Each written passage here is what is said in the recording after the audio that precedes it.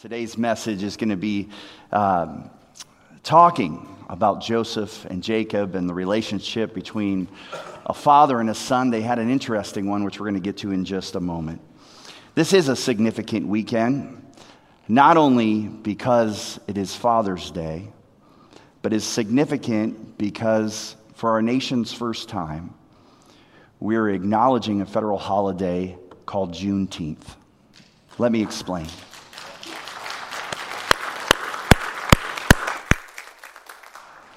June 19th, 1865, slaves in Texas were told by soldiers about the abolition of slavery.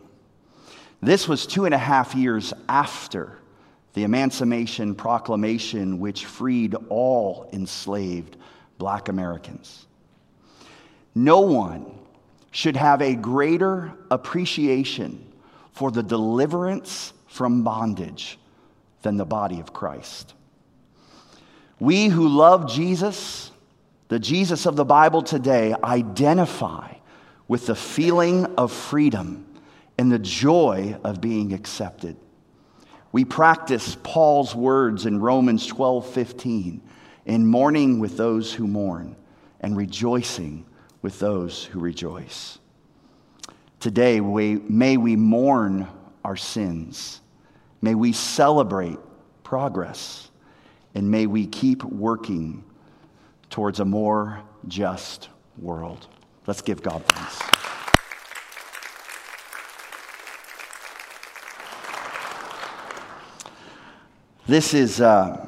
This was an awkward transition, but I'm going to do this. I want to show you a few pictures before we open God's Word for today. Some of you don't get to see this. They're going to put a couple pictures up here. One in particular, beginning. I want to give some thanks to those in our congregation. This is our new registration for children's ministry. If you do not have children, you may have not seen this. And those of you who are watching online, you may have not had a chance to come back and worship with us yet because of COVID. And I want to show you the hard work that so many in our congregation have made in remodeling the lower level right underneath here. They're going to scroll through some of the pictures.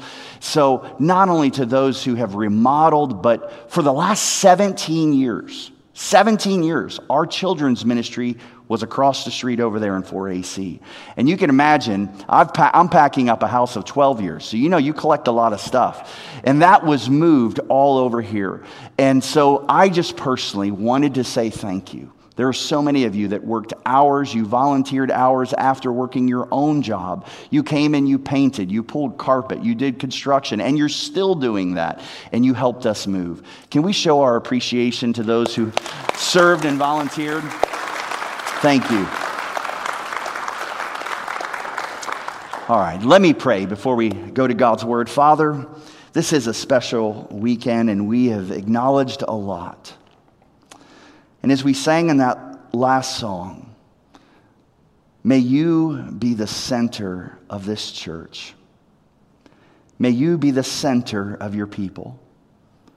We live in a time where the enemy wants to pull us in 1,000 different directions. And Lord, we have dedicated and we believe that you have called us at this place to follow Jesus in diverse community. And there's a reason that your name is first. It's because we want you to be first in the center of it all. So would you help us in doing that? Would you help us in walking that out daily? Speak to us today through your word in the mighty name. Everyone said, Amen. Now, this was not intentional, but last week in my illustration, I referenced a movie from the 1980s. And today, I am going to begin by talking about a TV show. I don't know if you find this to be the case, but in our house, sometimes it's hard for my wife and I to agree on a TV show to watch together. Can anybody relate? It seems like the shows I like, she doesn't, and the shows she likes, I don't. And of course, it's Father's Day weekend, so I can brag a little bit. Being a good husband and father, I always yield. And that's not true. Lord, help me. But there was a show several years back that my wife said, you need to watch this with me. It's about a family. They're from Pittsburgh. They're Steeler fans. And I'm like, okay. And the show is called This Is Us. Now, Dads, how many of you have been suckered into watching the show at any given point? Okay, I'm the only one. Okay, there's been a couple. Now, I'm not going to go into all the detail, but I made it through about 1.5 seasons.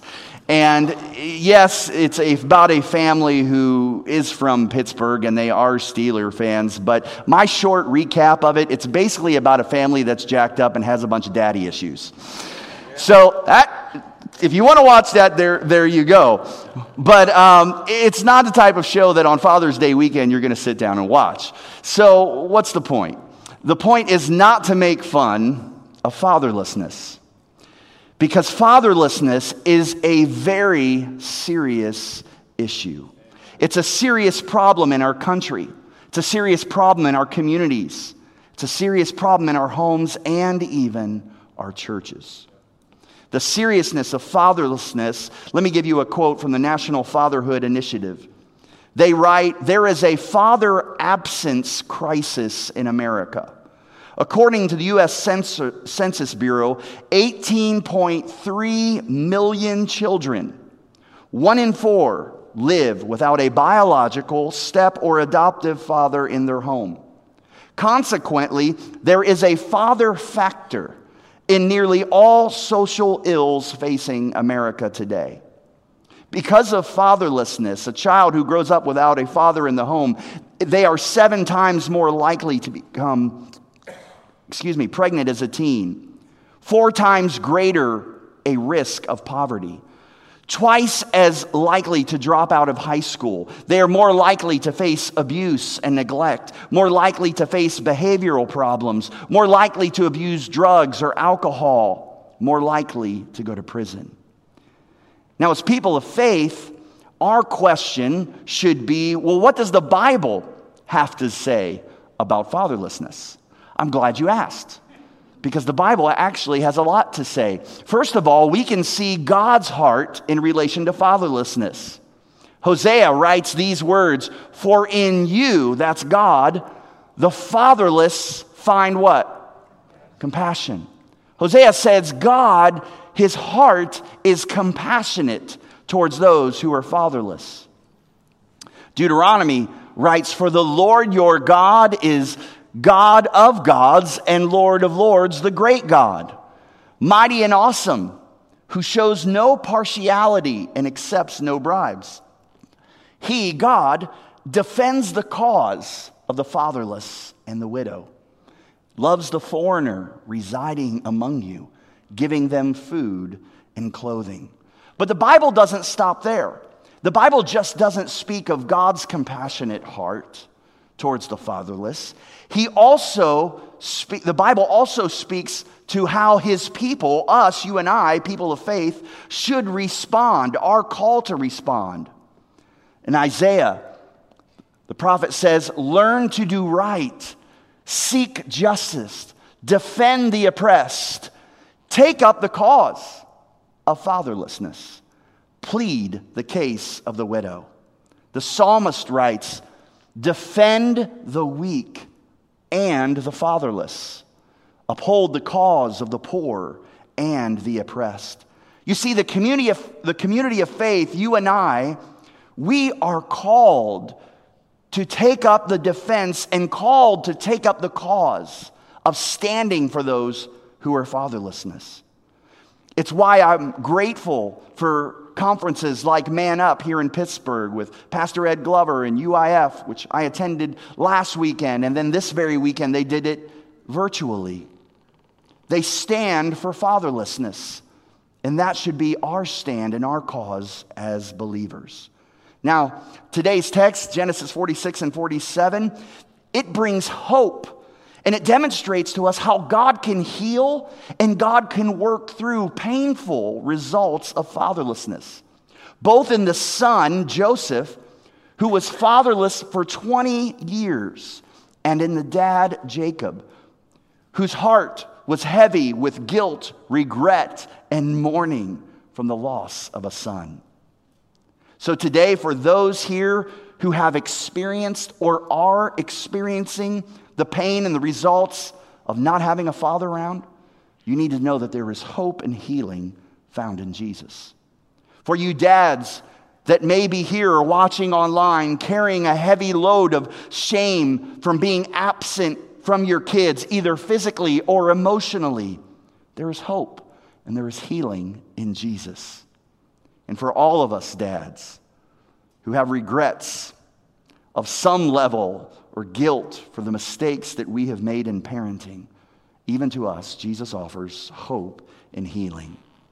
So today's text is a reunion. Joseph, the son, and Jacob, the dad, they reunite after 22 years of having never seen each other. So we're going to look at the son Joseph, who spent 20 years in prison and in Egypt without a father. And we're going to look at Jacob, who, as I said, had lots of regrets.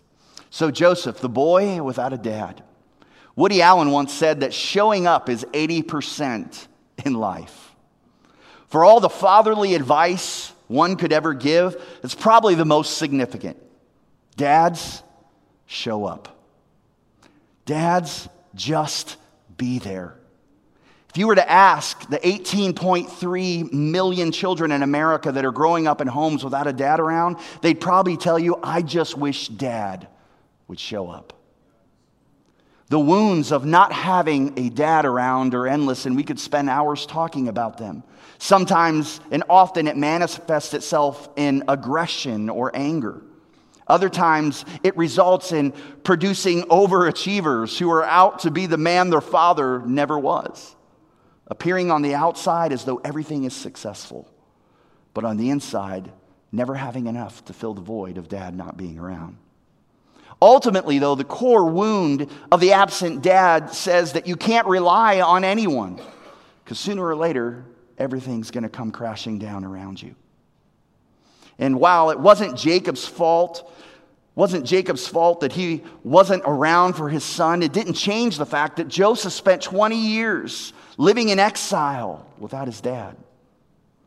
Yet when you read Scripture, we don't see in Joseph's life the hurt and the wounds of Joseph's fatherlessness playing out in Scripture. In fact, when you look at Joseph's life, you see the opposite. Joseph grows into being a successful father, both in having 2 children of his own and as one to Pharaoh himself. What do you mean by that? Well, let's go back a few chapters. Genesis 45, verse 8. Look what the Bible says. So it was not, this is Joseph speaking to his brothers. We talked about this last weekend. So it was not you who sent me here, but God, Joseph says to his brothers. He has made me a father to Pharaoh, and Lord of all his house, and ruler over Egypt and all of the land.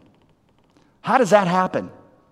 How does a boy sold into slavery at 17, who spends 20 years with an absent dad, grow into being a successful father of his own 2 children, and as the Bible says, a father to Pharaoh? Joseph's fatherlessness in prison prepared him to be the father to Pharaoh and his own kids. Listen to this. In prison, Joseph had to find God as his father. That's what made him a father to Pharaoh. God and God alone is the heavenly Father you have always craved. And that's good news for all of us, whether our dads were there or whether our dads weren't. Whether you had a great dad or an awful one. Even the best of dads fail and eventually pass away, leaving a gaping hole in our heart that we don't know how to fill. The prophet Isaiah speaks of this in prophesying. Remember these words in the Bible. Isaiah says, to us a child is born, a son is given, and the government shall be upon his shoulder, and his name shall be called Wonderful, Counselor, Mighty God. His name is the Everlasting Father, the Prince of Peace. You see, your heavenly Father isn't like any father here on earth. Not your dad, no matter how good or how bad, not like Jacob. He's an everlasting Father who never disappoints, never forsakes, never leaves, and never dies. And the fact is that today, Jesus is the only answer for all the daddy issues that we have. So that's Jacob, the boy without a dad. That's Joseph rather, but what about Jacob, the dad with regrets? See, Jacob was a man who had to live with many regrets as a dad. Think about his own boys selling their brother into slavery.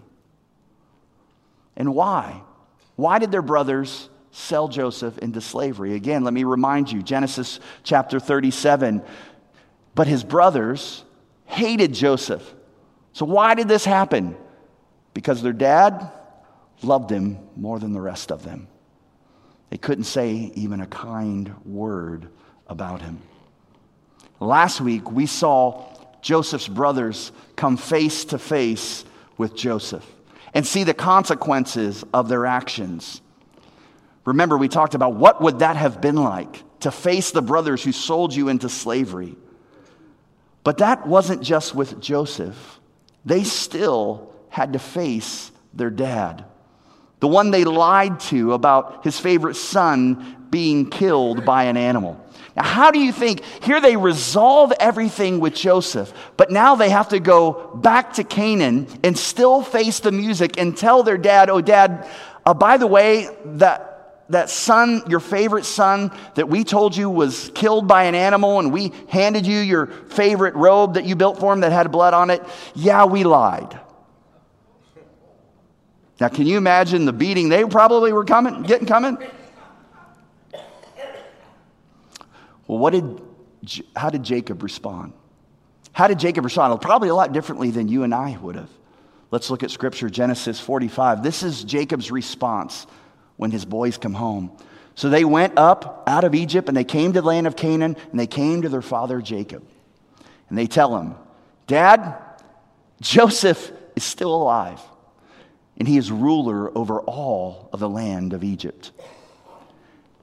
Jacob's heart became numb, for he did not believe them.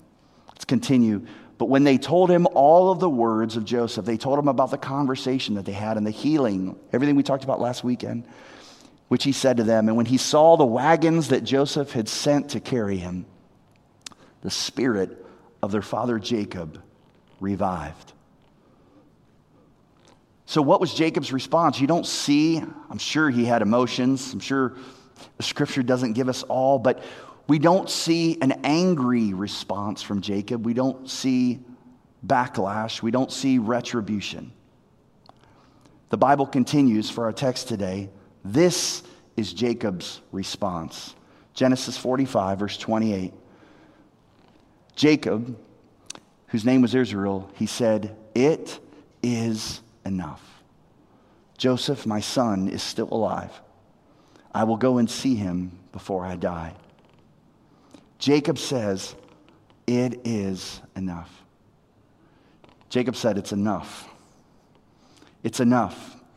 It's enough of the years of family dysfunction.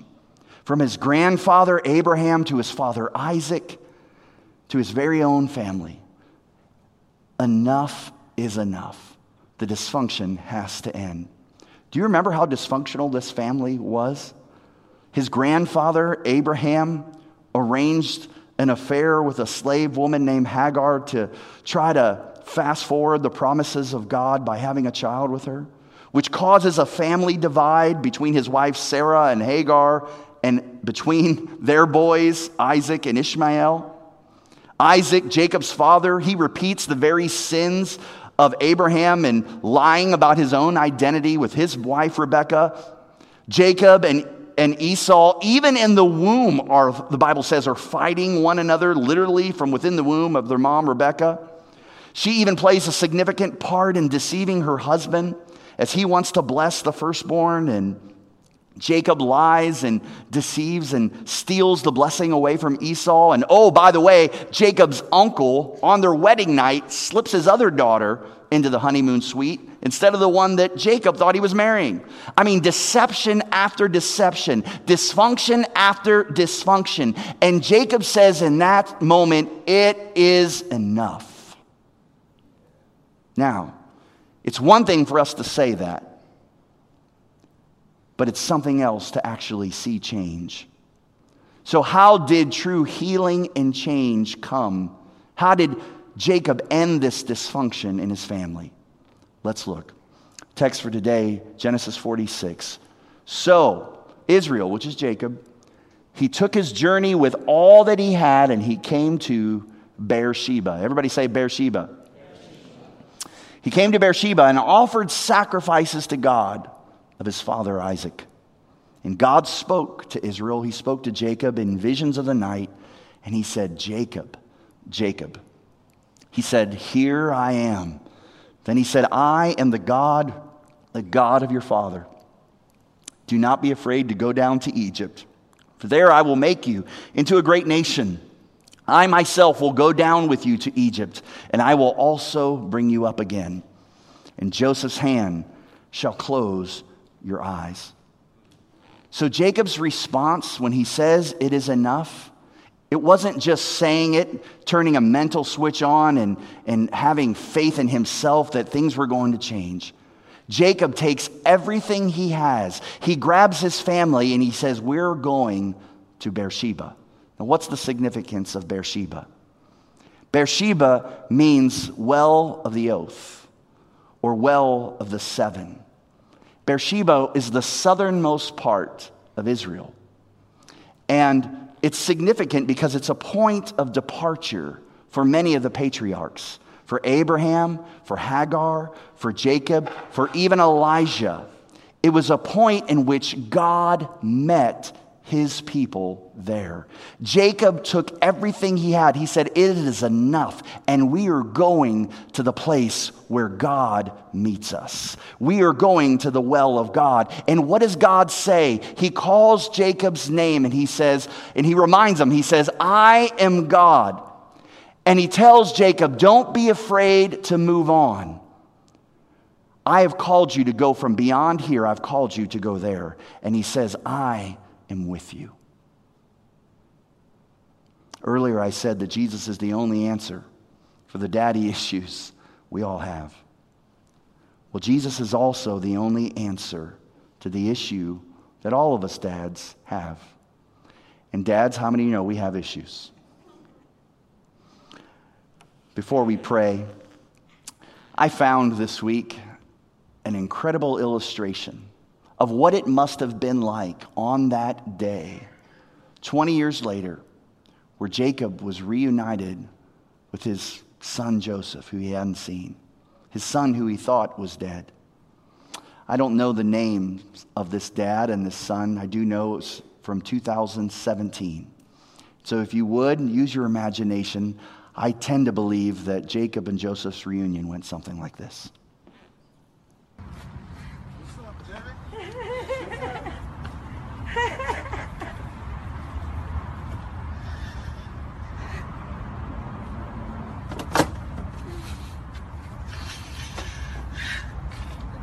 Okay, Dad. Mom. It's okay, It's Dad. all right. All right,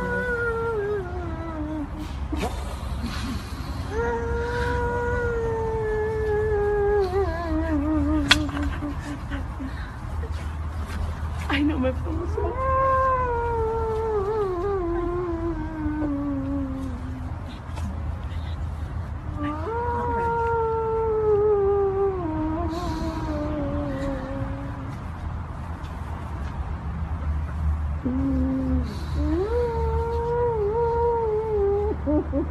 Hey. Dad, put up the mommy gotta do something. First of all, I thank God for allowing this day to be what it is, because I know if it wasn't for God, this wouldn't be possible. Amen. I thank God for keeping little Lamar safe while he was in prison. And I never got the chance. I never got the chance to see him. I didn't even know he was in there and been missing him all that time. I thank God for keeping me safe. So allowing us to reunite on this day. They laid me off my job August 25th, permanently.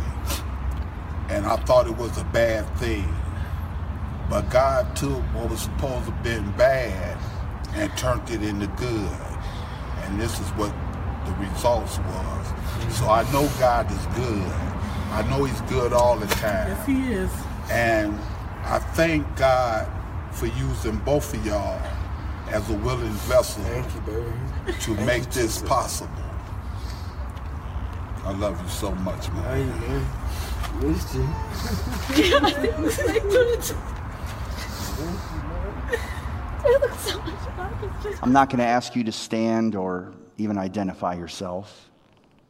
But I want to pray first for those who have past hurt and pain, or maybe current pain because of fatherlessness.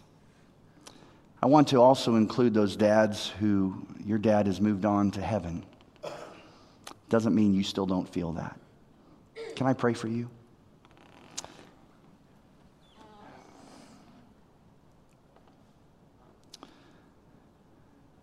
Your word says that you are the everlasting Father.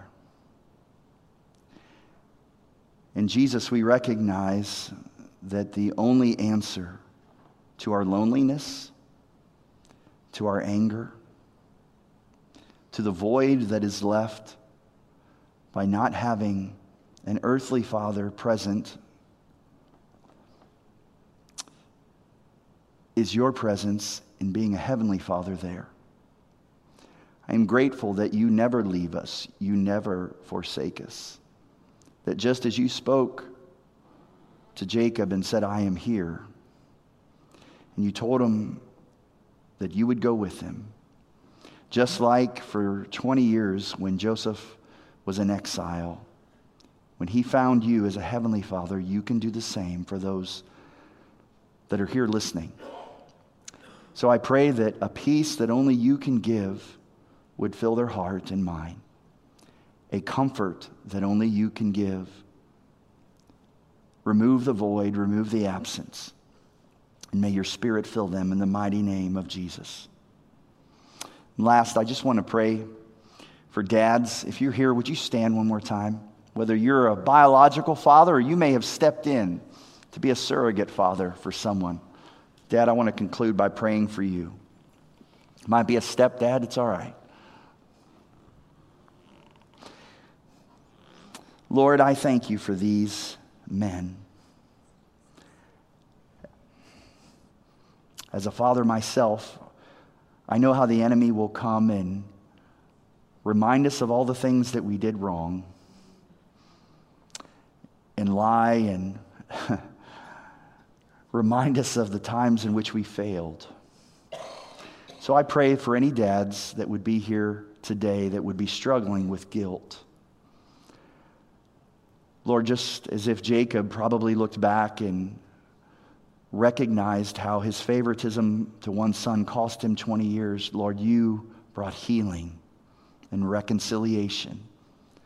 I pray for that with this group. I pray for those dads who are raising young children.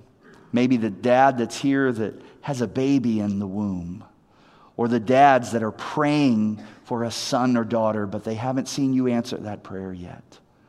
Lord, would you begin to work in them, in their hearts and their mind? Would you begin to put disciplines in their life now that prepare them for that moment when you give them a gift?